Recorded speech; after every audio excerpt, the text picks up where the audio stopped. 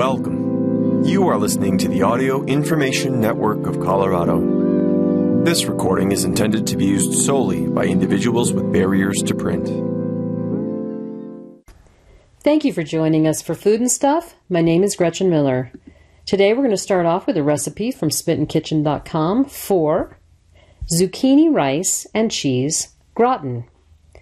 September has always been my favorite month. The grimy, relentless sauna that is New York City in August finally lifts, and we can almost always count on a solid week or more of impossibly sunny, low humidity days that I consider my personal obligation as happy repentance for all of the above griping to spend entirely outdoors.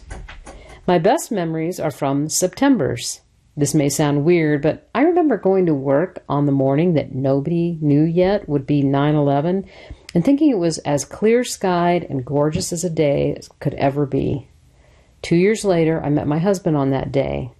6 years and a few days after that, we met our baby boy, and I distinctly remember checking into the hospital on a hot summer day and checking out 3 days later when it was unquestionably fall, disoriented. And yet the last few Septembers have roundly kicked my rear end. Since having a kid, a pattern has emerged of September being back to everything that will continue for a decade or two. This one is especially a doozy. Good stuff, all holidays and baby namings and birthdays and first days of all the things, but still lacking in a single unscheduled, unstructured day. All of this is to say, thank God for freezer meals. I didn't make many when I was frenetically nesting in the third trimester. Mostly I liked the idea of them more than I had the energy to make them happen. Post-baby, my husband was off for a few weeks and worked from home for a couple more, making dinner every night, yay, so freezer reserves didn't need to be called in. But now that we are ostensibly back to it, Deb of June 2015, I'd like to thank you. And you, a few years ago, I wrote about a zucchini, tomato, and rice gratin that we like to make in the late summer. A layered casserole of roasted tomatoes, zucchini, cheese, and rice with fun stuff like garlic, sautéed onions, and eggs. It's as delicious as it sounds, but also rather full of steps and dishes. Several people suggested in the comments that I make Julia Child zucchini rice gratin instead, and I was all, Julia Child has a rice gratin? It seems so strange to me, so different from what I expected from her classic French repertoire. Even more embarrassing is that it hails from a book that has forever been on my shelf and clearly not given enough time in the spotlight. A 1970 first edition of the equally worthy, but much less gushed over, Volume 2 of Mastering the Art of French Cooking, that my father had given my mother at the time with an inscription complimenting how far her cooking had come. For shame, Deb. But the dish is fantastic. A giant cheerleading pyramid of zucchini, 2.5 pounds, is shredded, salted, and reduced to a moderate heap, mixing with a tiny amount of uncooked rice, some onions sautéed until sweet, garlic, and a just right amount of Parmesan, and baked in a dish until you wonder why you'd ever eat zucchini another way. This is not a gratin in the swimming in cream or in the baked cheese with a few flecks of vegetable sense, but in the casserole of the highest calling, ideal, largely wholesome, bronze lid, freezing and reheating perfectly. Let's all make a habit of it. As far as freezer meals, you can check out this list on the website for some of our favorites, plus a few more coming this month as I work through them. And do suggest any favorites from the archives that you like to freeze as we have missed. Thank you. So here's the recipe: zucchini, rice, and cheese gratin, also known as tian de courgette au riz. Sorry for that. The accent, that's supposed to be a French accent. Servings, 6. Time, 60 to 90 minutes, depending on the version. This is from Julia Child's Mastering the Art of French Cooking, Volume 2. A big update. Several people asked very logical questions after this was published, such as, If you drained 2.5 cups of liquid from the zucchini and need to add 2.5 cups liquid back, is that salting and draining process necessary? And related to this, it sounds like many people who did not get 2.5 cups of liquid from their zucchini and thus added some back found the end results soupy? Also ask, is the flour absolutely necessary? And does the rice have to be parboiled? Can't you just bake the gratin longer?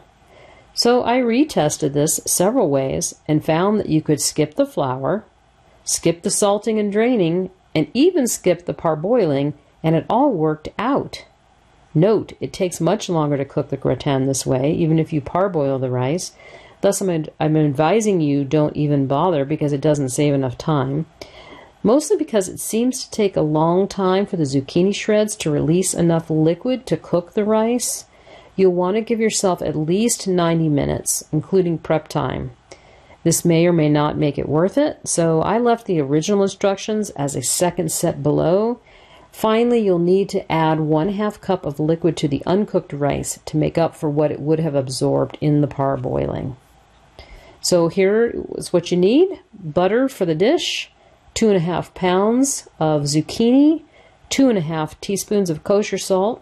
I use Diamond brand, so use 1.5 teaspoons of other brands. 1/2 cup of plain uncooked white rice, 1 medium onion, minced, that's about 1 cup, 5 tablespoons of olive oil, divided, 2 large cloves of garlic, mashed or finely minced, 2 tablespoons of all-purpose flour, this is optional, 1/2 cup of milk as needed, although water or broth of your choice would work just fine. 2/3 cup of grated Parmesan cheese, divided, and salt and pepper. So here's the new simplified directions, and I think we're just going to go with this one so we don't repeat the recipe. You're going to heat the oven to 325 degrees Fahrenheit and oil or butter a 2-quart baking dish or 2 smaller 1-quart dishes, as I did, with the intention of freezing one. Prepare your zucchini. Wash the zucchini and trim the ends. Have lengthwise, and if seeds are particularly large, core them out. Coarsely grate and place in a large bowl. Then prepare the remaining ingredients. In a large frying pan, you're going to cook the onions slowly in 3 tablespoons of oil for 8 to 10 minutes until tender and translucent. Raise the heat slightly and stir several minutes until very lightly browned. Stir in garlic and cook another minute. Add the uncooked rice and saute for another 2 minutes. Season generously with salt and pepper. Then assemble the gratin. Transfer to the bowl with zucchini and stir together with 1/2 cup of liquid of your choice and all but 2 tablespoons of cheese. Taste and adjust seasoning if needed, and then transfer to a prepared baking dish. Bake the gratin. You're going to cover tightly with foil and bake for 50 to 60 minutes until the rice is within is cooked but not mush. Increase the oven temperature to 450 degrees. Remove the foil. Drizzle the top with the remaining olive oil or dot with butter, and then sprinkle on the remaining cheese and bake covered until brown and crisp on top, about another 10 to 15 minutes. For extra color, you can run it under the broiler for 1 minute at the end.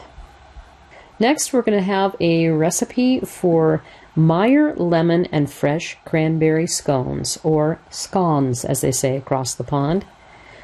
Scones are one of my favorite things, and I look forward to this recipe. So the fresh cranberry gets no love. I can tell you how many recipes I have sifted through recently that boasted cranberry in their titles, only to find out that they were actually calling for those shriveled and oversweetened dried ones. Why must cranberries be the neglected stepchild of the season? It's totally undeserved. Fresh cranberries are prettier. They're impressively hardy, keeping for weeks in the fridge and even longer in the freezer with no noticeable aging. And even though I think this is what puts people off, they have a tartness that makes everything they touch better. Because when you put something tart against something sweet, you get a fantastic contrast, and this complexity, my friends, is a very good thing. Like here in the lemon and fresh cranberry scone. Not so different from the dreamy, creamy scones I have been yammering about for years. What can I say? I never forget a good scone. They're so much better with fresh fruit, especially cranberries. They're tart and mildly sweet and fragrant with a mildly crisp edge and softest insides and perfect in every way. Now go get yourself some, or go ahead and make them here. Here's the recipe. Meyer Lemon Fresh Cranberry Scones. This is adapted from Gourmet. One of my favorite things about scones is how well they work when you need to plan in advance. Simply roll them out and cut them before flash freezing them separately on a tray and sealing them in a freezer bag until you're ready to bake them. You can bake them right from the freezer, only needing to add 3 to 5 extra minutes baking time. Scones are always best when they're freshly baked. You'll need 1½ tablespoons of freshly grated lemon zest from about 2 lemons, preferably Meyer lemons.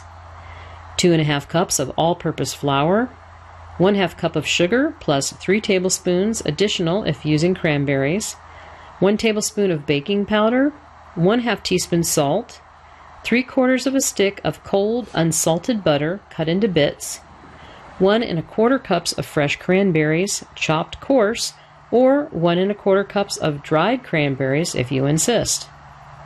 1 large egg, 1 large egg yolk, and 1 cup of heavy cream.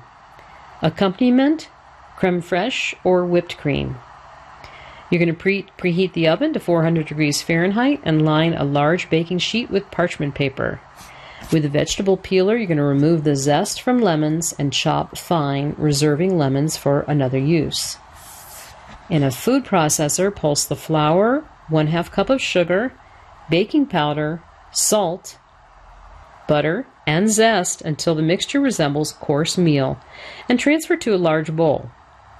In a small bowl, toss together fresh cranberries and 3 tablespoons of sugar and stir into the flour mixture. If using dried fruit, add to flour mixture. In another small bowl, lightly beat the egg and the yolk and stir in cream. Add egg mixture to the flour mixture and stir until just combined. On a well-floured surface with floured hands, pat dough into a 1-inch thick round, about 8 inches in diameter, and with a 2-inch round cutter or rim of glass dipped in flour, cut out as many rounds as possible, re-rolling scraps as necessary. Arrange the rounds about 1 inch apart on a baking sheet and bake in the middle of the oven 15 to 20 minutes or until pale golden. I decided to rebel and pat them into a square and cut them into smaller ones. The square shapes didn't keep very well, so I don't recommend this. But learn from me, people. Serve the scones warm with creme fraiche or whipped cream. Scones keep individually wrapped in plastic wrap and foil, chilled 1 day or frozen for 1 week. Next, I've got kind of an interesting recipe. You know, it's February right now, but this sounded so good, I just wanted to put it out there. If you got kids, definitely want to eliminate the alcohol part of this, which they've done in this recipe, but they look really yummy and sound great. So strawberry, lime, and black pepper popsicles. So I had these popsicle molds for 14 months before using them once.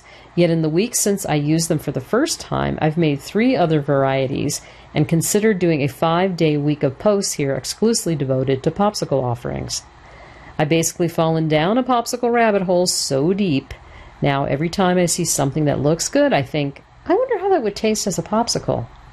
My family's looking nervous around me, understandably. So what changed? Well, first I realized that they hold 1/3 cup each. Just 1/3 of a cup. Do you know how little that is? You could literally stuff it with the most indulgent Ben & Jerry's ice cream and still come in under their suggested serving size while eating something that felt generous. Not that we're going to do that. Yet, I also realized that all of the headaches that most iced frozen desserts involve, egg yolk custards, buckets of leftover egg whites, freezer bowls, the churning of machines so loud and groaning that we used to seriously lock in the bathroom so we didn't have to hear it, only to have another 2 hours of freezer time to go, do not exist in Popsicle Land. A magical place where all concoctions freeze perfectly, but 6 hours stand between you and your next indulgence on a stick. Finally, seeing as we recently decided it would be a really good idea to buy a white carpet, I especially love that at least the ones that I've been making aren't terribly drippy. As they're mostly fruit purees and other thick things, they don't so much melt back to a watery state when someone takes an hour to finish one. I bought this book on paletas a few weeks ago, and look, I admit when it came out, I thought, a whole book of Mexican-style popsicle recipes? I can't imagine needing that, but while my popsicle molds collected dust. Oh, silly, silly Deb. This book takes something as simple as a frozen thing on stick and raises it to an art form. I haven't made one recipe from this book that didn't knock it so far out of the park we didn't sit there in total silence muttering, "No, this one's the best one yet," each time only having to update our opinion when the next one came out of the freezer. And then there are these. Our favorite summer cocktail hinges on just 4 tiny things: strawberries, lime juice, black pepper, and white tequila. But the combination is out of this world. I even tried to reverse engineer it in my book, only moderately successfully, and probably could have saved some time if I had just been, Googled it. So, anyway, I did not make these with tequila in them, in part because the ingredients are so absolutely amazing without it, and also because, yes, Mommy made a freezer full of vibrant red homemade popsicles from your favorite fruit, but they're not for you, nah. It's some pretty cruel tantrum bait. So, fortunately, Tracy from Shutterbean has solved everything, once again, and it's called, or I call it, the After Bedtime Dip. You're welcome. Here we go. Here's the recipe: strawberry, lime, and black pepper popsicles. Strawberry cooking and freezing technique from Paletas. Flavors from the red and black cocktail at Back 40. Prior to falling in love with this cocktail, I'd only paired strawberry with lemon, and I was missing out because lime is the perfect contrast to the strawberry's spun, sugar, cotton candy, pink frosting earnestness. It's second only to the black pepper, which you can add at whatever level you're comfortable with. 1/4 teaspoon was only vaguely noticeable and did not go mentioned by the resident spice-sensitive preschooler. Needn't add straightforward spiciness so much as a background pick-me-up. You'll be amazed by how well strawberries and black pepper go together. They're totally the yin to each other's yang, even when you're not doing the after-bedtime dip in white tequila. Texture-wise, we love that these popsicles, since they're made from tender, fresh strawberries, don't get rock hard the way that ones made from juice will, but they stay tender and totally nibbleable. So you'll need 4 slightly heaped cups of fresh, ripe strawberries, hulled and quartered, 2/3 to 3/4 cup of granulated sugar. We used the latter, but if you use less if you're sensitive to sugar. 1/2 cup of water, juice of 2 limes, 1/4 to 1/2 teaspoon of freshly ground black pepper. Use less for barely detectable bite if you like it, but if you'd like to be more present, go for the 1/2 teaspoon. A pinch of sea salt. You're going to combine the strawberries and sugar in a bowl and let them sit for 15 minutes if they're really fresh, and longer if they're firm or off-season berries. Transfer the mixture to a saucepan and add the water, and bring to a boil, then reduce to a simmer and cook for 5 minutes. Let cool to room temperature. You can hasten this along by transferring them back to their macerating bowl and setting that in a bowl of ice water. Once cooled, you're going to transfer to a blender or food processor, add the lime juice, pepper, and salt, and blend until mostly smooth. I find some leftover bits lovely in here. Divide between popsicle molds. You'll have about 3 1/4 cups of the mixture, which divides evenly among 10 1/3 cup molds, with a 1/4 inch space on top to make room for expansion and freezing. Then you're going to freeze for about 5 hours or until completely frozen, and then dip in lukewarm water for 10 seconds to unmold each popsicle. As far as the after bedtime dipping, put a shot of white tequila in a glass wide enough to dip the popsicle, and yes, you can double dip. There's something for everyone here. All right, next we have a recipe for whole wheat chocolate oat cookies. I am looking forward to that. Because I'm the happiest when I let cakes be cakes and cookies be cookies and all of their real butter and refined sugar bliss, I rarely swap whole wheat or other ingredients in desserts in an effort to put a health halo on them, with two exceptions. The first is morning baked goods, usually muffins that I'd make for the kids on a weekday, which just feel more like breakfast when they're at least resemble, say, a birthday cake. Not that there aren't days that require that too. The second is when I think the baked good is improved by the ingredient swap, more crisp or craggy or dynamic or flavorful. I just never expected it to happen to what we call our house cookie, a one-bowl oatmeal cookie I probably made so many times a year for well over a decade, always putting extra scoops in the freezer so we can have freshly baked cookies when life demands them. But when, like most of us, I ran low on white flour in April, I used whole wheat instead and discovered that the recipe wasn't just as good as it was with the white flour, but it was better, crunchier, more flavorful, and even nuanced. From there, I swapped in a little raw sugar, and I bumped up the salt a little. I added a little extra cragginess, sometimes with wheat germ or bran, and at other times with finely chopped walnuts. A little baking powder gives them an almost levain-like height at larger sizes if you rest the dough a bit. But don't worry, they're still a treat. Butter, lots of dark chocolate, chunks or chips, and we like them on the big side, in 3 tablespoon scoops for the most varied and interesting texture. And even though regular flour is back at regular prices on all of the shelves, they're so much better like this. I haven't gone back to making them the old way, and I bet that you won't either. So here's the recipe for whole wheat oat chocolate cookies. This serves 12 3-inch cookies, and the time, it takes 20 minutes. The source, here at Smitten Kitchen. Note, you can watch an Instagram story demo of this recipe over here, and there's a link on smittenkitchen.com. This makes just a small batch, perfect for our weekday needs. I promise you will not regret it if you make double. I like these cookies best with old-fashioned rolled oats. The heartier, the better texture. I use Bob Red's Mill here. I've made these before with a medium rye flour instead of whole wheat, and they were delicious.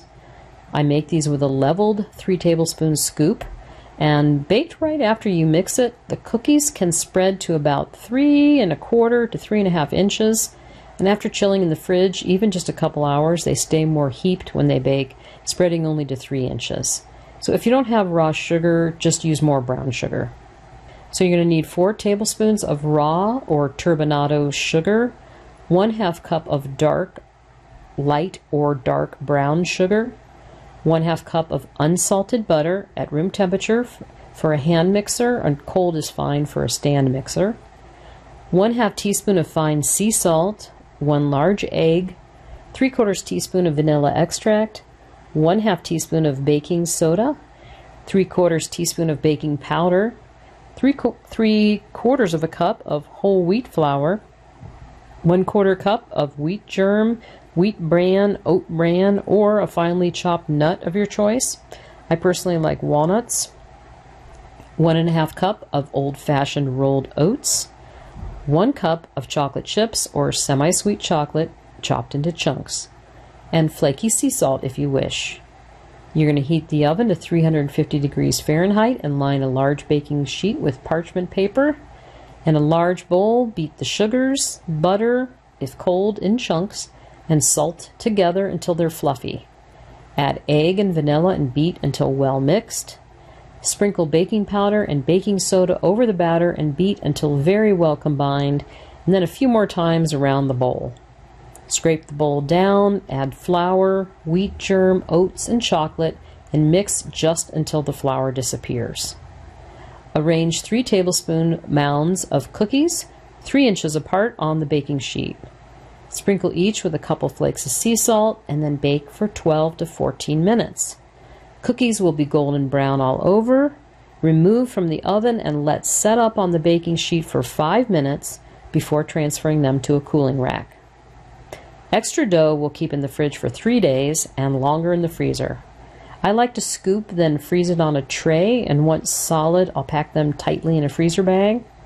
You can bake them directly from the freezer. It usually takes only 1 to 2 minutes longer, and cookies baked from cold will spread less.